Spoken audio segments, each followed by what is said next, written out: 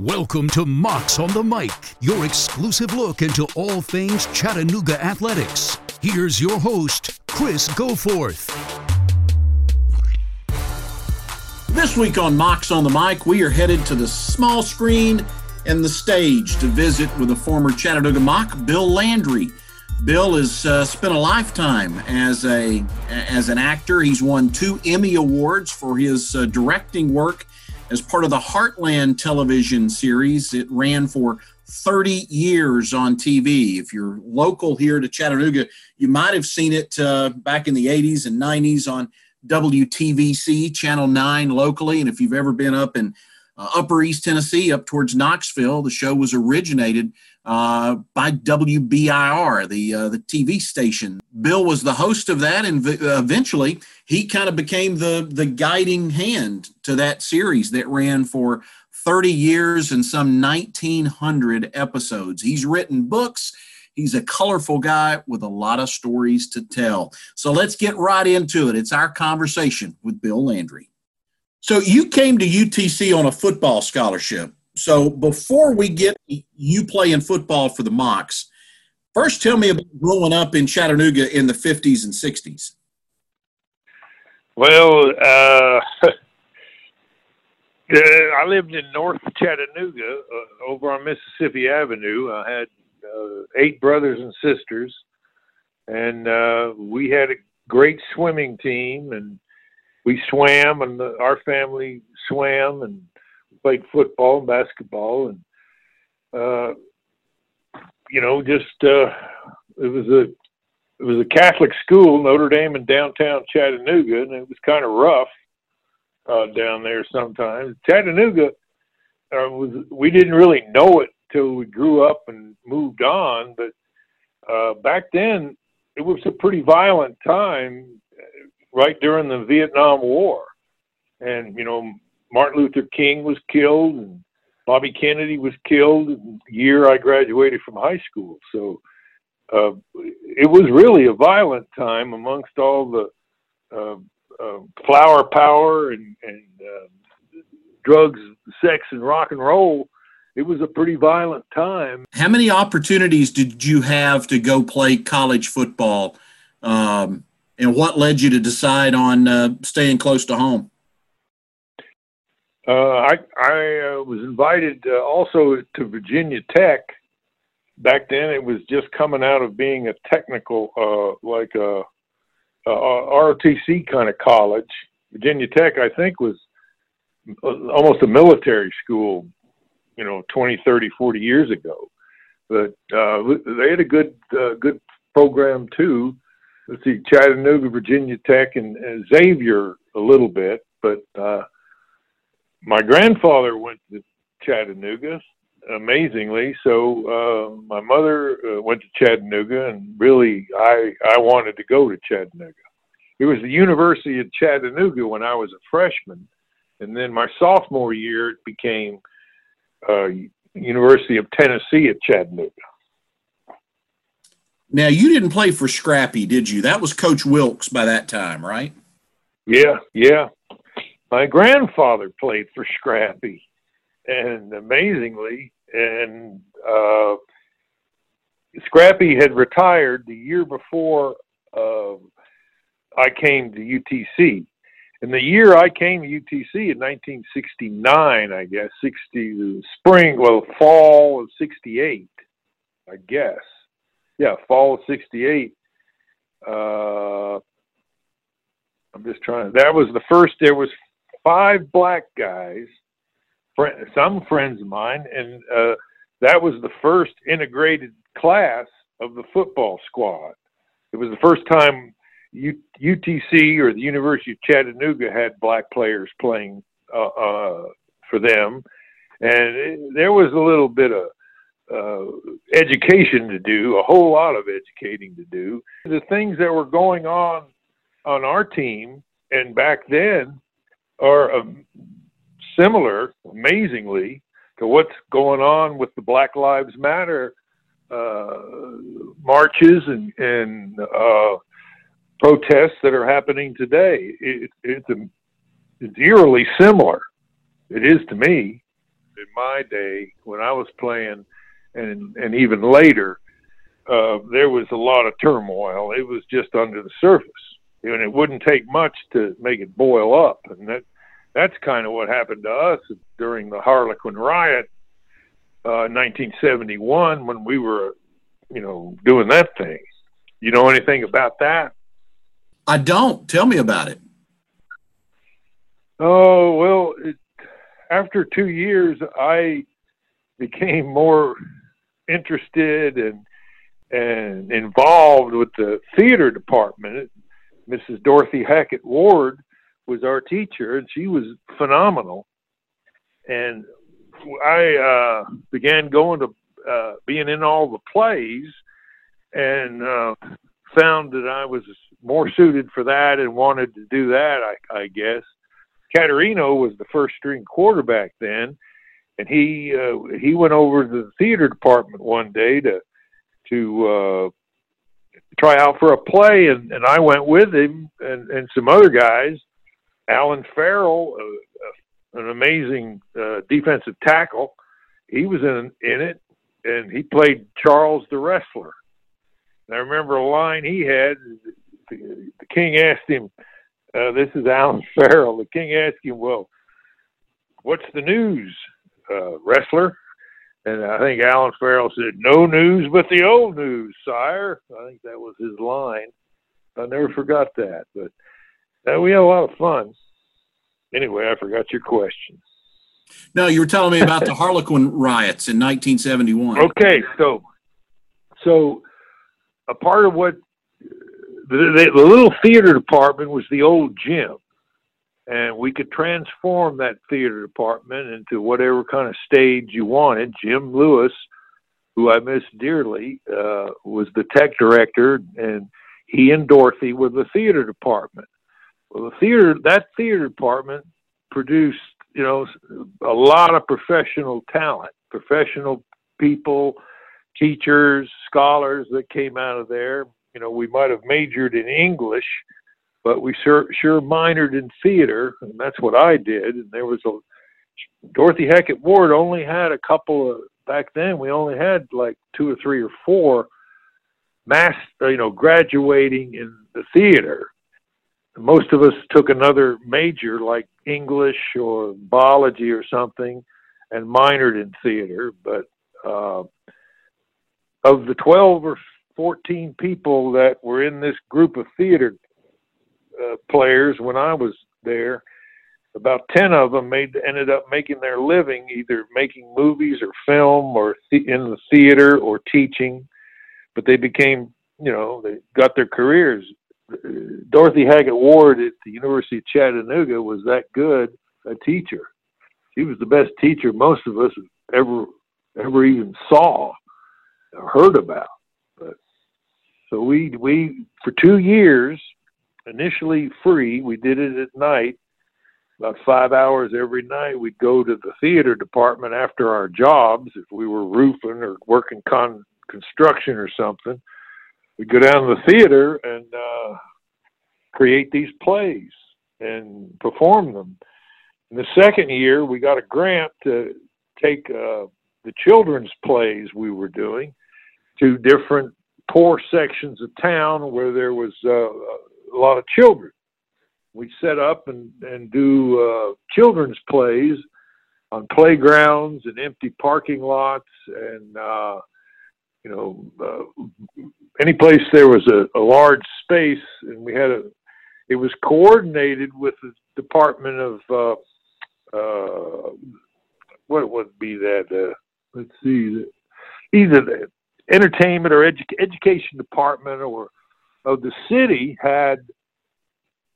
there was a truck that would go around with ping pong tables, basketball goals that they could set up at parking lots and dead end streets, and kids could play all summer. It was a summer program. They had a stage and a 18-wheeler giant truck, and we pull that stage out, and we would meet them with our truck every day at 4:30 and set up a giant theater stage. And the girls, the women of the crew would dress up as clowns and make a lot of noise, and we'd have music, and children would come out and they'd sit in the center, and we would do these children's plays every day for 2 years. And it became really the greatest theater training any of us ever had. And we had no trouble at all until one day we were doing the show at the Alton Parks homes in a rough section at the foot of Lookout Mountain. And it was like a maze to get in there. And you would drive through these streets, and finally there was a great big baseball field and basketball place in the center, and that's where we did the show. Well, we set up, and it just happened that there was a meeting of the Black Panther Party that night at the same place we were doing the show. And these folks quietly asked us not to come and get out of there. It wasn't a good time. And we said, sure, let's go. And it just was a bad decision. We just, Henry Bowles who was in charge of the city program and the ping pong tables and the summer playground activity, and he and Dorothy Hackett Ward were the coordinators of this, and it just was a bad decision, and we didn't leave. And during the beginning of that show, 45 folks came over the hill 4 abreast and destroyed the set and put us all all the men were put in the hospital, and even some of the women. And that happened one night down there, and it was kept pretty quiet. But we always call it the Heartland. We always call it the Harlequin Riot Massacre, because that's kind of what it was. We weren't football players, except for I had been a football player.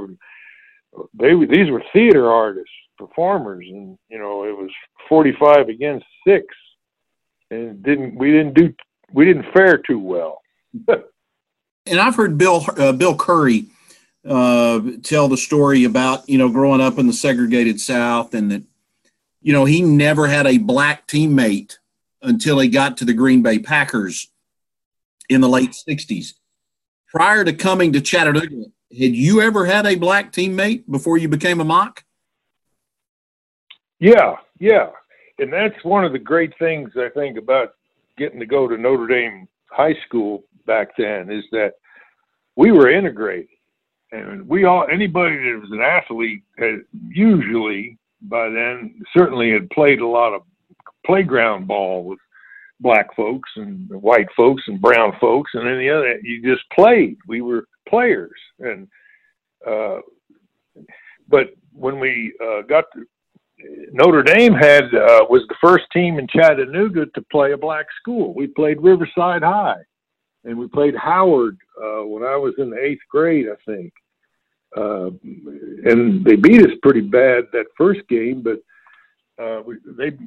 Notre Dame, I wasn't playing then. I was in elementary school, but Notre Dame played Howard and Riverside with Johnny Hennon and some of those guys about 1966. And then eventually we became fully integrated in the HIL, which was the Hamilton Interscholastic League. But I played with Pez Van Watley, who was a junior, and he went to Notre Dame. He became a professional wrestler. He was a terrific fullback in football. He was 210, 5'10", 210, and he's no longer with us either. But Pez was a good friend of mine. He really was. Pistol Pez Watley. Yeah, you remember Pez? I do remember Pistol Pez. Yeah. Pistol Pez. He won the state wrestling heavyweight champion as a sophomore. And then he lost it as a junior and won it again as a senior. Pez had a great heart, and he was an impressive fellow. One of the most important friends I think I've ever had was Pez. He taught me a lot. He was a guy that had a long pro wrestling career. I mean, he wrestled well into the 80s, if not beyond. Yeah, he traveled the world, and he was the happiest guy. Pez was something else. We were playing a basketball tournament in Tullahoma or somewhere when they had the state meet, and we got knocked out. It was a basketball. We were driving back home about 2:30 in the morning the night that the state wrestling championships were being held in Chattanooga, and Pez was trying to beat Marvin Combs at East Ridge, was a senior and the heavyweight champion. He beat Pez as a sophomore, and then Pez came back, and it was 2:30 in the morning by the Reed House. I just was driving through town with 2 or 3 other guys that were riding with me, and Pez come running across the street because he had been celebrating with the Father Ryan wrestlers downtown at that little motel across from the L&N train station, where I think Crystal Hamburger headquarters are now. Right across from the Reed House. Pez was running across the street 2:30 in the morning, and he jumped in my car and said, "I won, Bill. I won." And he was so happy because he became the state champion that night. He was out celebrating. Kind of guy Pez was. Did you have a love for the stage and for acting before you got to college, or was that something that really developed through your time with the theater department at UTC? Great question. The answer is no. I grew up playing sports, and I had a great teacher as a sophomore and encouraged me to look at other things, and he was an English professor, Shaq Van Dusen, also a wrestling coach, and he put me into reading Hemingway first and other books, and then I just started college and fell into the theater department and found that I really kind of had a knack for that, and it was something I really had never been introduced to or had time for as a swimming coach, or swimming, and then swimming for 5 years and playing basketball and football. I was one of those guys that just, grew up playing sports. But finally in college, I became introduced through guys on the team, actually, the football team, and found out that I loved that. And that's really how I became a quarterback, was my big mouth. And that when I was in the 7th grade, the 8th grade quarterback was in there, and the coach said, "Let me hear you." And down, ready, set, hut 1, hut 2. And they couldn't hear the lineman couldn't hear the quarterback, so they said, "Damn it, Landry, get in there and let me hear you." So I became a quarterback because they could hear me. And that same quality that my father had as a salesman, I guess, having a voice. And then I started, graduate school, trained in the theater, and trained my voice a little better, and ended up making a living with my voice. I want to come back to your acting career here in just a minute, but I want to get back to talking about your time playing football. Is there a particular game that stands out to you from your time at UTC? Yeah, well, 2. In that I only really played a year. I practiced for 2 years, but I only dressed out for 1 year, my freshman year. And the first game I ever dressed out, I think, was against the University of Tennessee in Knoxville in 1969, I think. And Bucky Walford was playing, and Alan Farrell and John Tescavich and Phil Payne and Angelo Napolitano and Huggy Bear McQuillan. It was that class.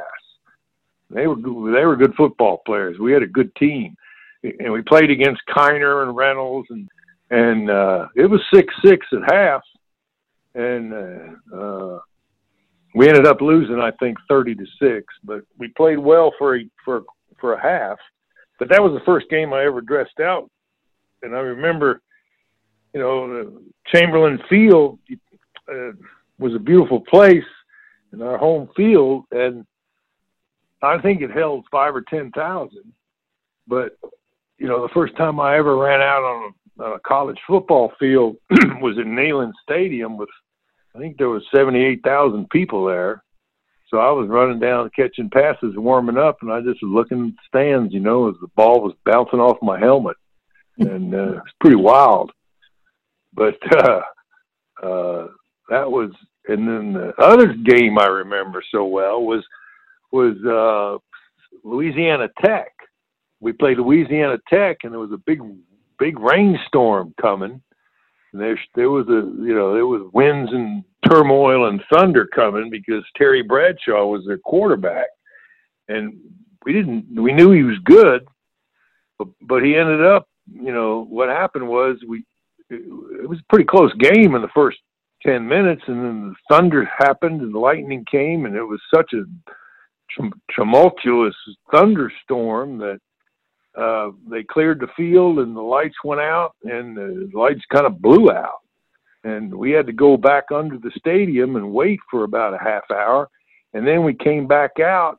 And when we came back out, Terry Bradshaw threw 3 touchdown passes and ran for 2 before half. I think it was 30-6 or something.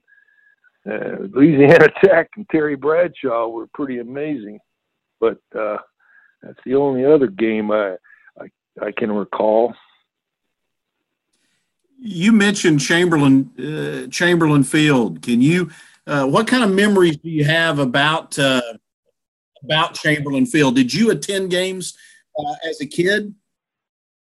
Yeah. Oh, yeah. Even we had Jerry Harris, who was an All-American, I think, down there, and he was a defensive back, and I used to watch him make tackles at 1 yard behind the line of scrimmage when they were running a 2 or 3 hole fullback up the middle. He was an amazing football player, and he ended up being our backfield coach, and he coached me as a quarterback in high school. But Chamberlain Field, this was a wonderful place. And see, Notre Dame High School, we didn't have a football field. And my senior year, I had a good friend that played for Central High School, who was an all-state end. And I remember he died. He died as I think a junior. He was an all-state junior tight end and a terrific guy and football player, tough guy. And he knocked me out as a junior. He was a split end, and I was playing defensive linebacker behind a tackle, and it was a play around the end, and he came across and crack back blocked me, knocked me out. And even though he's a friend of mine, I remember we grew up playing basketball at the boys club, but it wasn't Denny Painter, but it was one of those fellows. I can't remember his name, but he got sick and died. And when I was a senior, we were playing Central High School in another rainstorm, and at Chamberlain Field. And it was such a tragedy that this ball player had died that in his honor, they took his jersey and put it on the other opposite end of the field and closed the stands so that both teams all set, on the uphill side of Chamberlain Field, if you know what I'm talking about, where the press box was. Yeah. That was an eerie feeling playing in a game like that against a team who had lost their star player and had, it kind of spooked us. They wanted to postpone the game because it was such a bad night, but we went ahead and played it anyway. We didn't do too well, but that was my other big experience of Chamberlain Field. And also, I met a buddy of mine later, a fellow I got to know.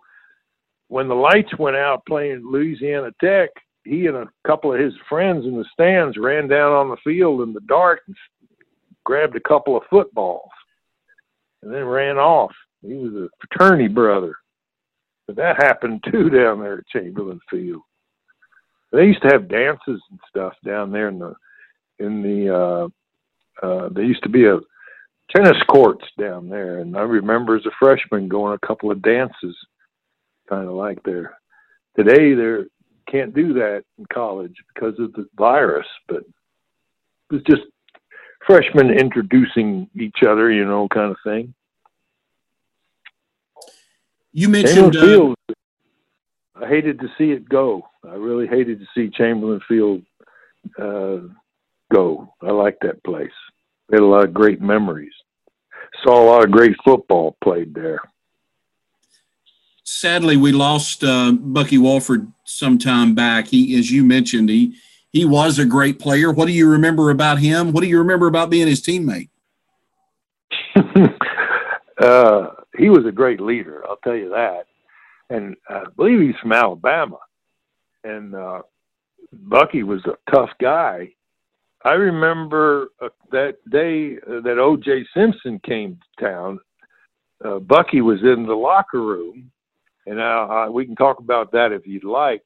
But I also remember Bucky because one day at practice, I was on the shirts. I was on the second or third team, playing against first string, and Bucky was supposed to block me, and he didn't, and I got by him once.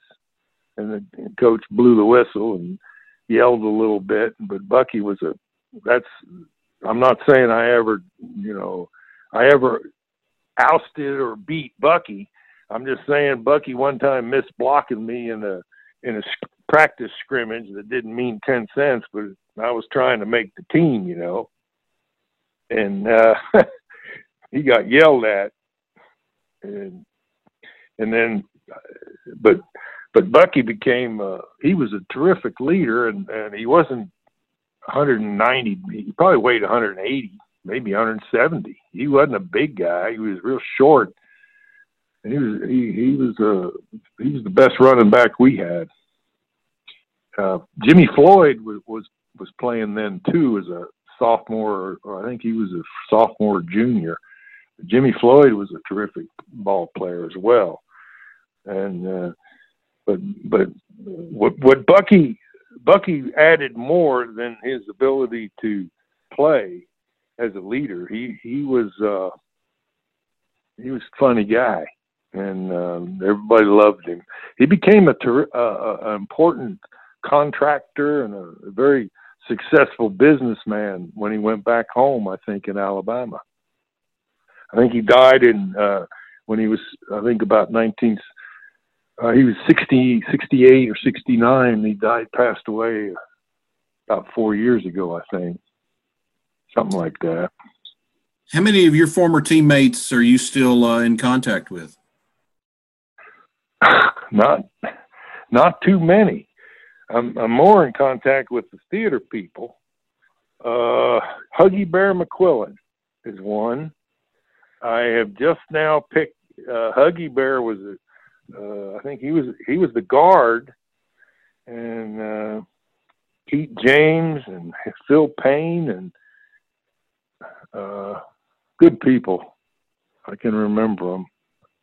Haven't seen many of them. Just recently, I've picked up Facebook a little bit and was able to find Angelo Napolitano and Roger Caterino, and I saw Mirabella. I played with Kenny Mirabella for a couple of years, and Pete and guys like that. But I've just touched base with them. Touched base with Robbie Luking. I played with him. Robbie went from Harriman to Chattanooga, and then he played for a year. We didn't get to play much as freshmen, and he went to East Tennessee State, and I think he became all conference. He was a terrific running back, and he lived in Knoxville. Robbie did. It's amazing once you spend that much hard time. It's like being in the Army. These happy few, my band of brothers, And that's what they are when you go through those kinds of. That's the hardest thing I ever did was two a day's practice in college. I roomed with Alan Farrell. He was the first string defensive tackle, weighed about 240, and I was a freshman, utility player. And I'd come in, and the first time I ever met Alan, he was drinking a beer in our room after a practice. He said he always drank one beer after scrimmages so he could settle his stomach. And I think he was an All-American too. But so I kind of had my little corner of the room, and Alan had the rest of the room. Kind of worked like that. So tell me about meeting O.J. Simpson, because I had never heard this story before, that the O.J. Simpson, the then Heisman Trophy winner, comes to Chattanooga for a speaking engagement and decides to drop in and see the Mocs while he's in town.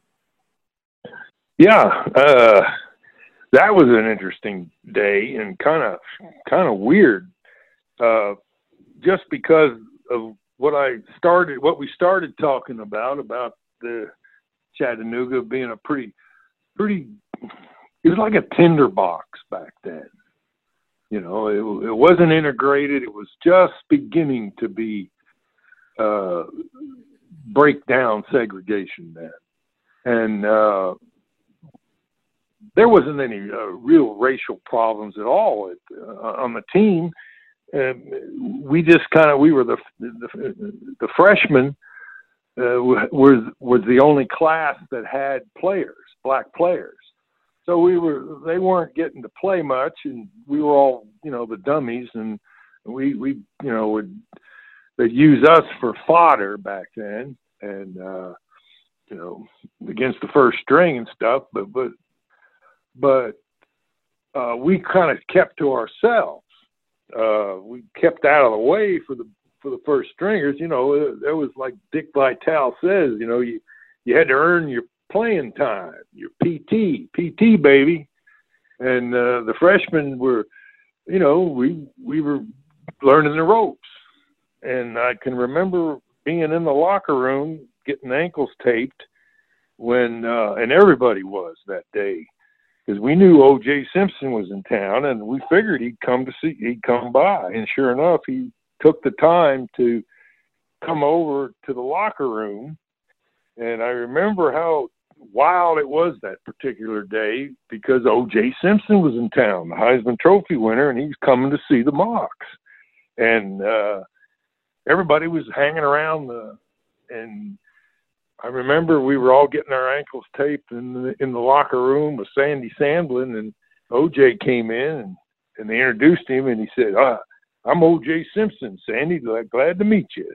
And old Sandy, he just kept taping ankles and kind of looked at him, and O.J. was 6 feet and chiseled athlete at the height of his powers, and had about a 28-inch waist, and this was before the tragedies that befell him later in life, or any of us, happened. And O.J. just kind of glided across the floor like a jaguar, and he was impressive. And then we all went to practice and knocked hell out of each other. And all during practice, I was worried. I was just kind of fretting over it. And I think other people were too, a little embarrassed that we weren't any nicer to him. So I hung around. I remember going back after practice that day, and I caught him coming out of his Christian Athletes speech. Fellowship of Christian Athletes is who he was speaking to over near Grody Hall back then. And O.J. came out, and I asked him. I kind of said, I'm sorry if anybody was mean to you out there today. And he said, no, nobody was. And he said, we're just all athletes trying to be the best we can be. And he never saw, he said that he never felt any, disrespect from anybody from Chattanooga.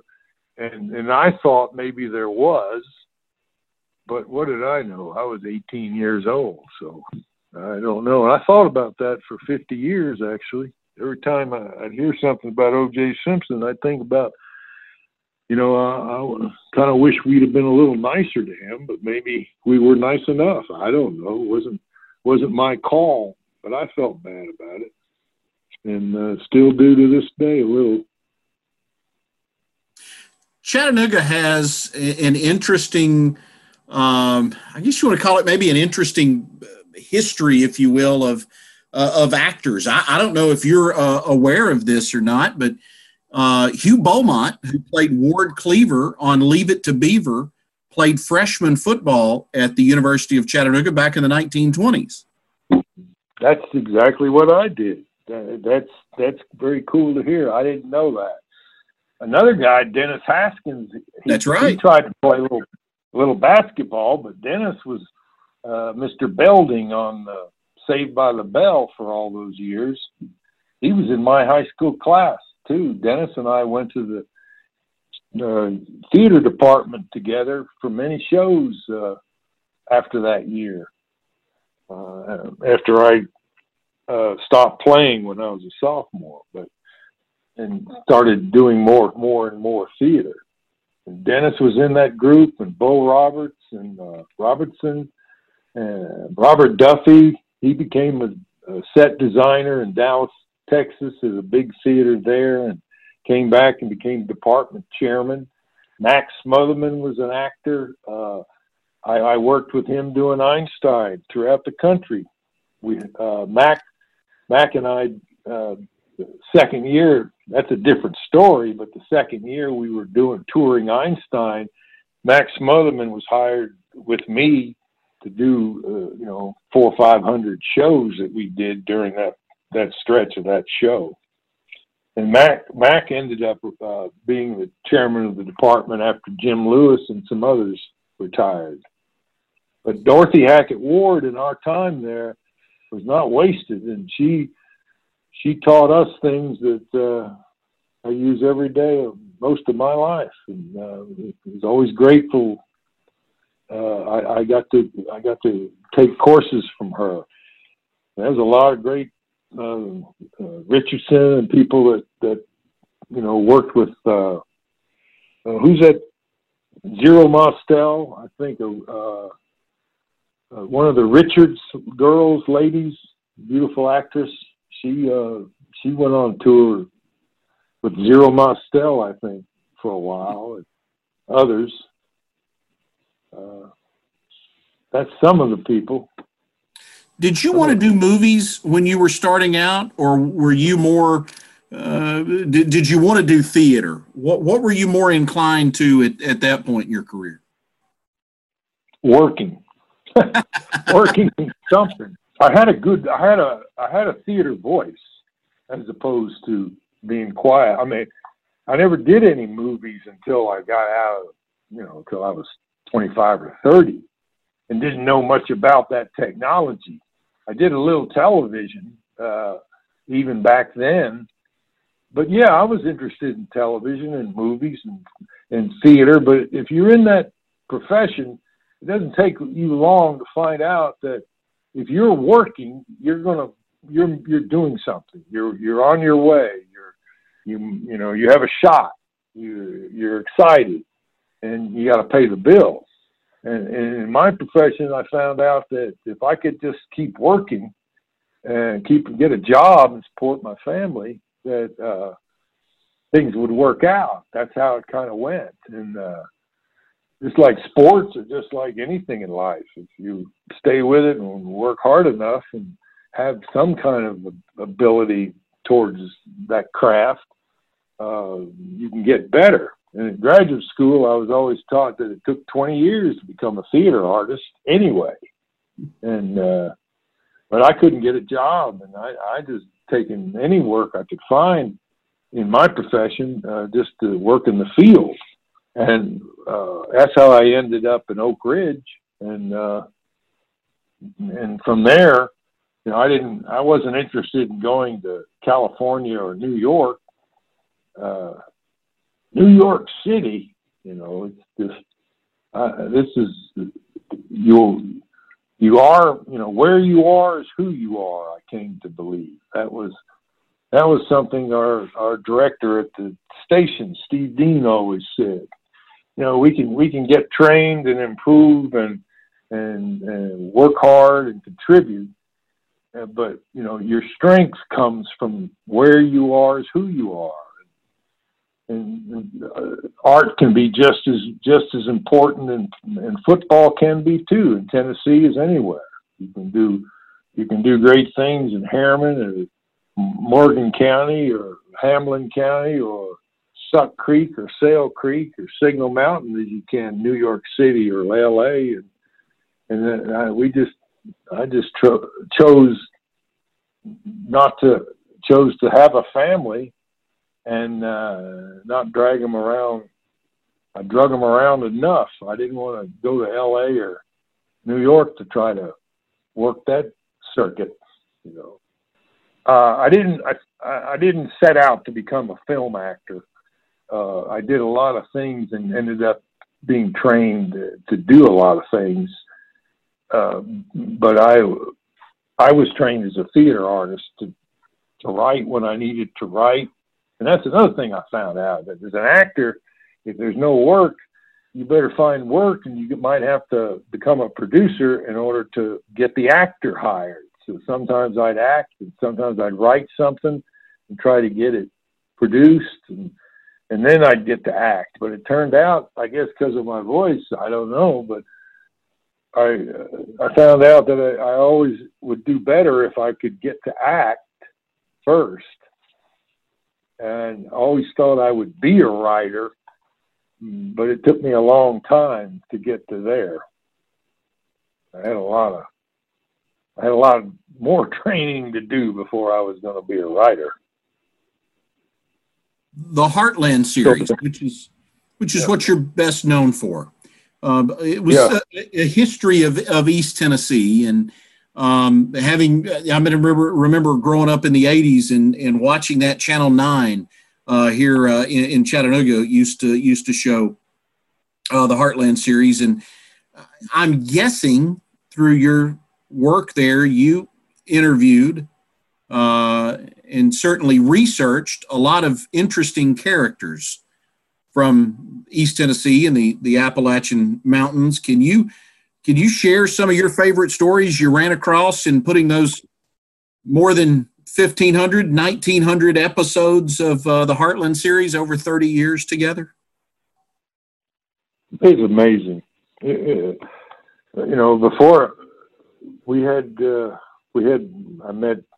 did stories with Dolly Parton, we met Chet Atkins, but it was the non-familiar mountain people who were the real treasures, as famous and phenomenal as Chet Atkins was.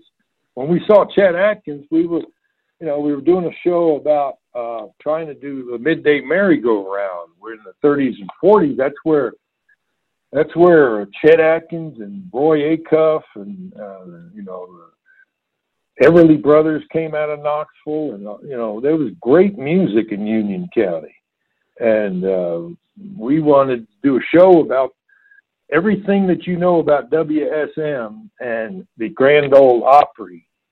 It was preceded in Knoxville out of Union County musicians. All those guys, we could have had, the Grand Ole Opry out of Knoxville. They ended up all going to Nashville to work. But we had a radio station that they said that back then you could walk in a country lane and you wouldn't miss a song. You wouldn't miss a beat from one farm to another. About when you got down past the fence, you were listening to the farm behind you, and they had it on the midday merry-go-round radio. And then by the time you got to the next farm and you were losing audio from the first radio, you'd hear the neighbor who was also listening to the same show. And but Chet, he sat down with us like we were old friends and said, we asked him if he'd play the theme song to the midday merry-go-round that he played at 18. And he said, just a minute. And he grabbed a guitar, and he hadn't played it in 40 years. And he picked up a guitar and didn't miss a note And he played 6 or 8 songs for us, like we were old friends. And because he loved that midday merry-go-round, it was important to many, many, many people. Many, not just the listeners. But the real storytellers were Wiley Oakley and Ray Hicks, and we did a lot of stories on there. Wiley was a mountain guide and a storyteller with the soul of a poet. He said he was born in the foot of Scratch Britches Mountain, about an acre cleared among the bears and the bobcats and so on. They better see her out. That's the way Wiley talked. He told tales of he'd get the tourists together out of Gatlinburg when there was old dirt highway back then, and he put up a sign and said antiques made to order. That's the kind of guy Wiley was. And he'd tell tales about sleeping out at night or catching a bear, or don't never pass up the cow barn. You ain't got a barn, maybe you ought to build one. You save a lot of trouble. That's the way he talked.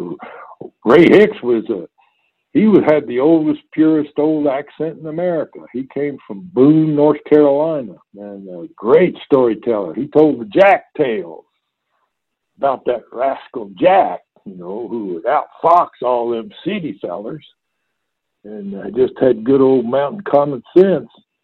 And Ray said, I said, Ray, one time we asked him, I said, Ray, did you ever see a panther, a painter, the old mountain lion? He said, one laid me. I said, what? He said, one laid me. He said, ain't been from my grandfather Benjamin Hicks teaching me to carry rocks in my pocket. He'd eat me up. That's the way Ray talked. And I'd say, Ray, I said, what was it like? He said, ground, we didn't have no fertilizer. He'd say, the ground was fertile, call it dirt.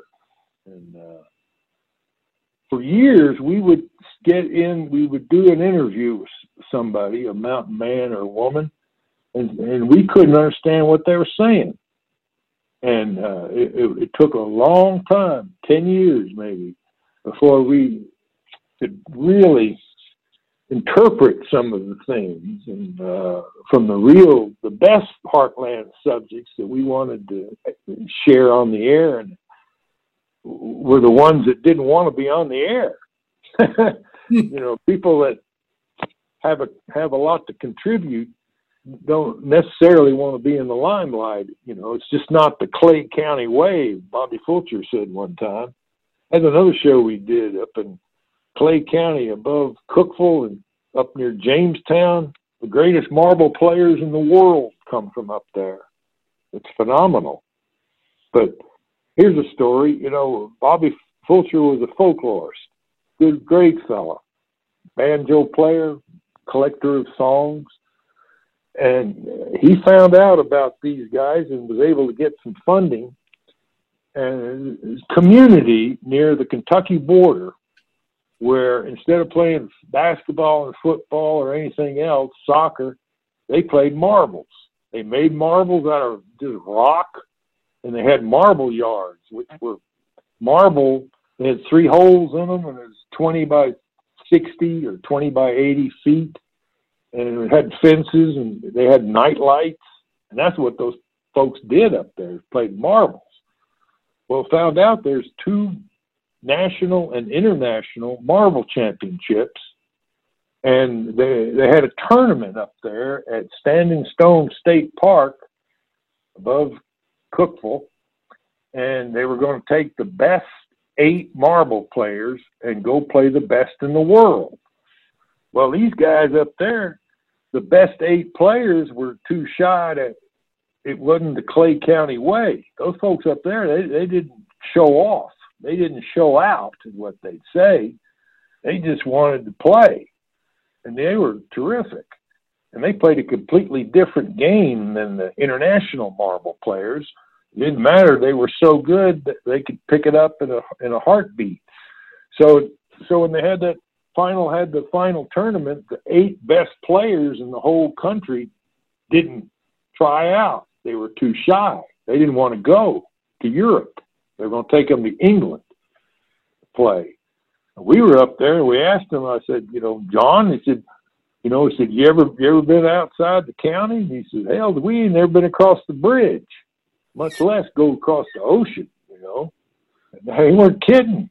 And they went over there to Europe, and they ended up winning 3 different championships, international champions. They beat every team, everybody, 11-2.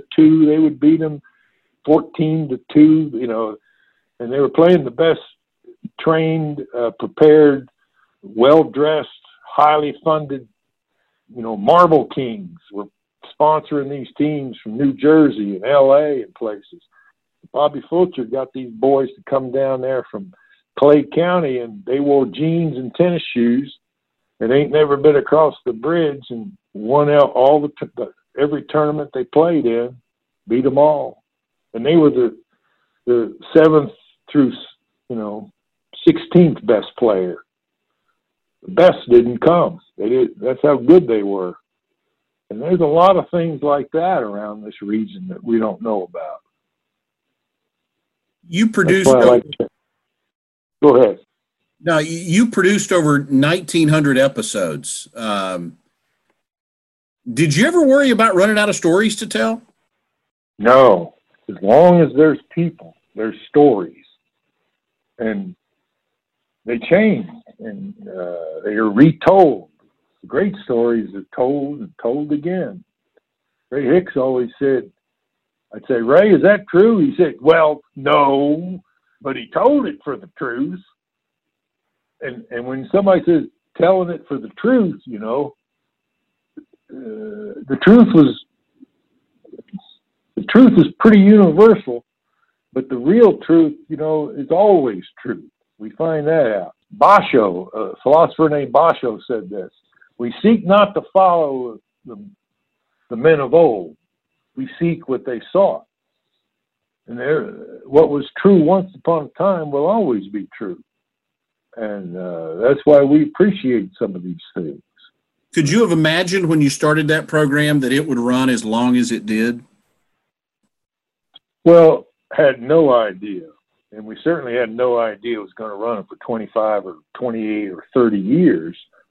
But we all were pretty good at what we did. And when you put 5 people together, or 4 people like Channel 10 did, Steve Dean was our boss, and we had great cameraman Doug Mills, and great writers, Linda Billman and Laura Armour, Sean Kirk back then, and there was Steve,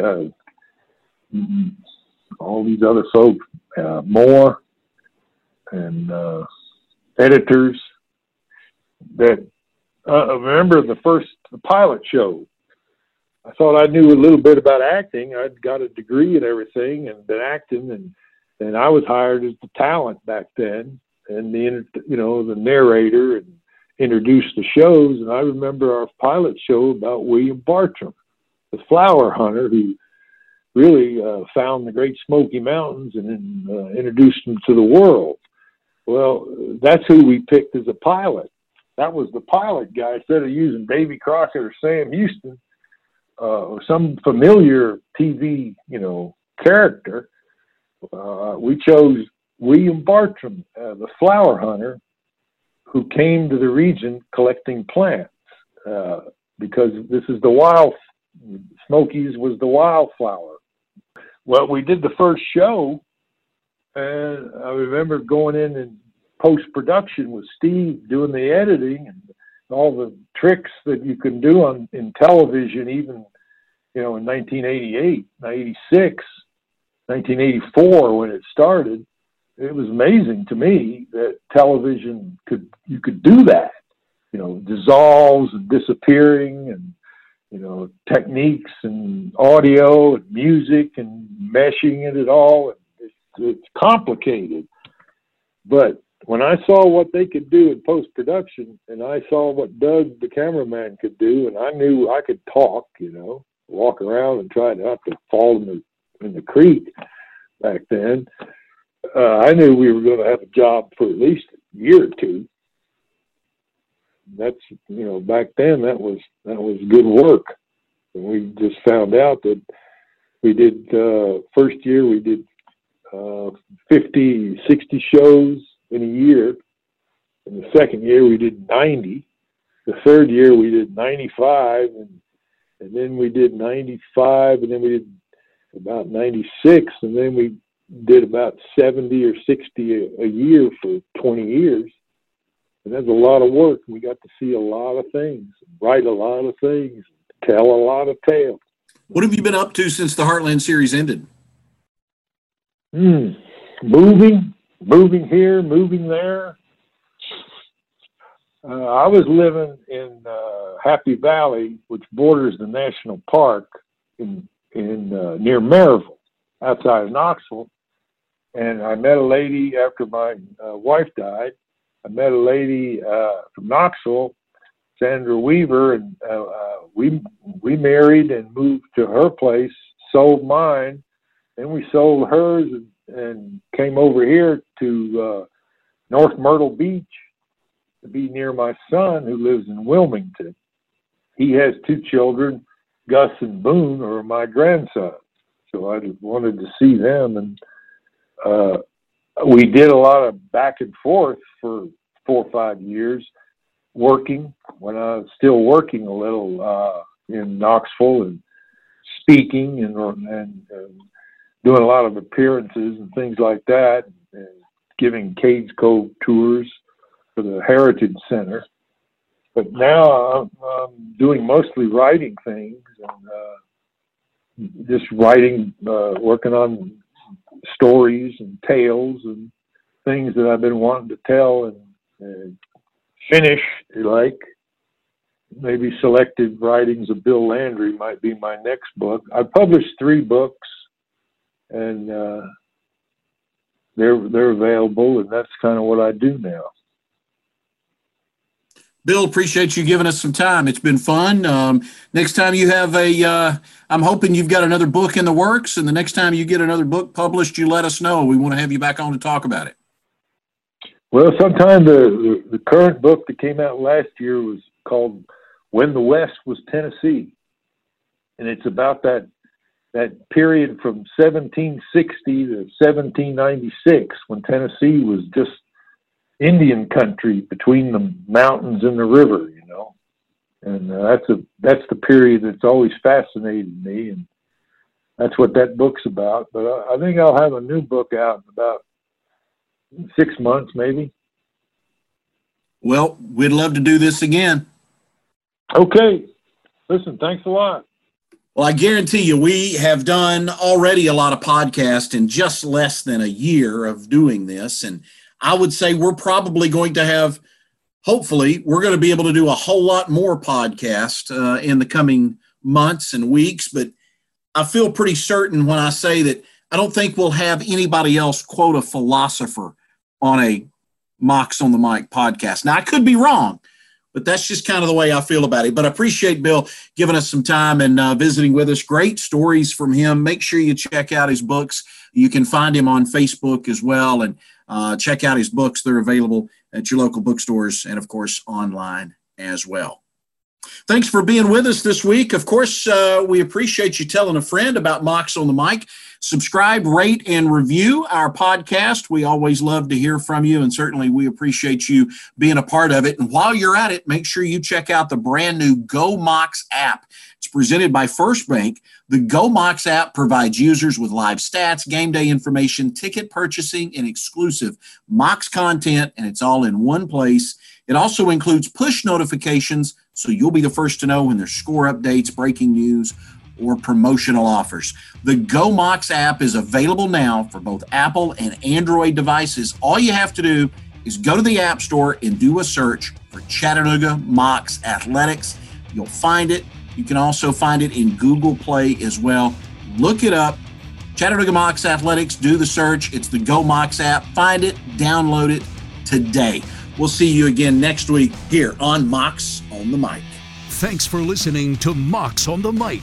Please remember to rate, subscribe, and review.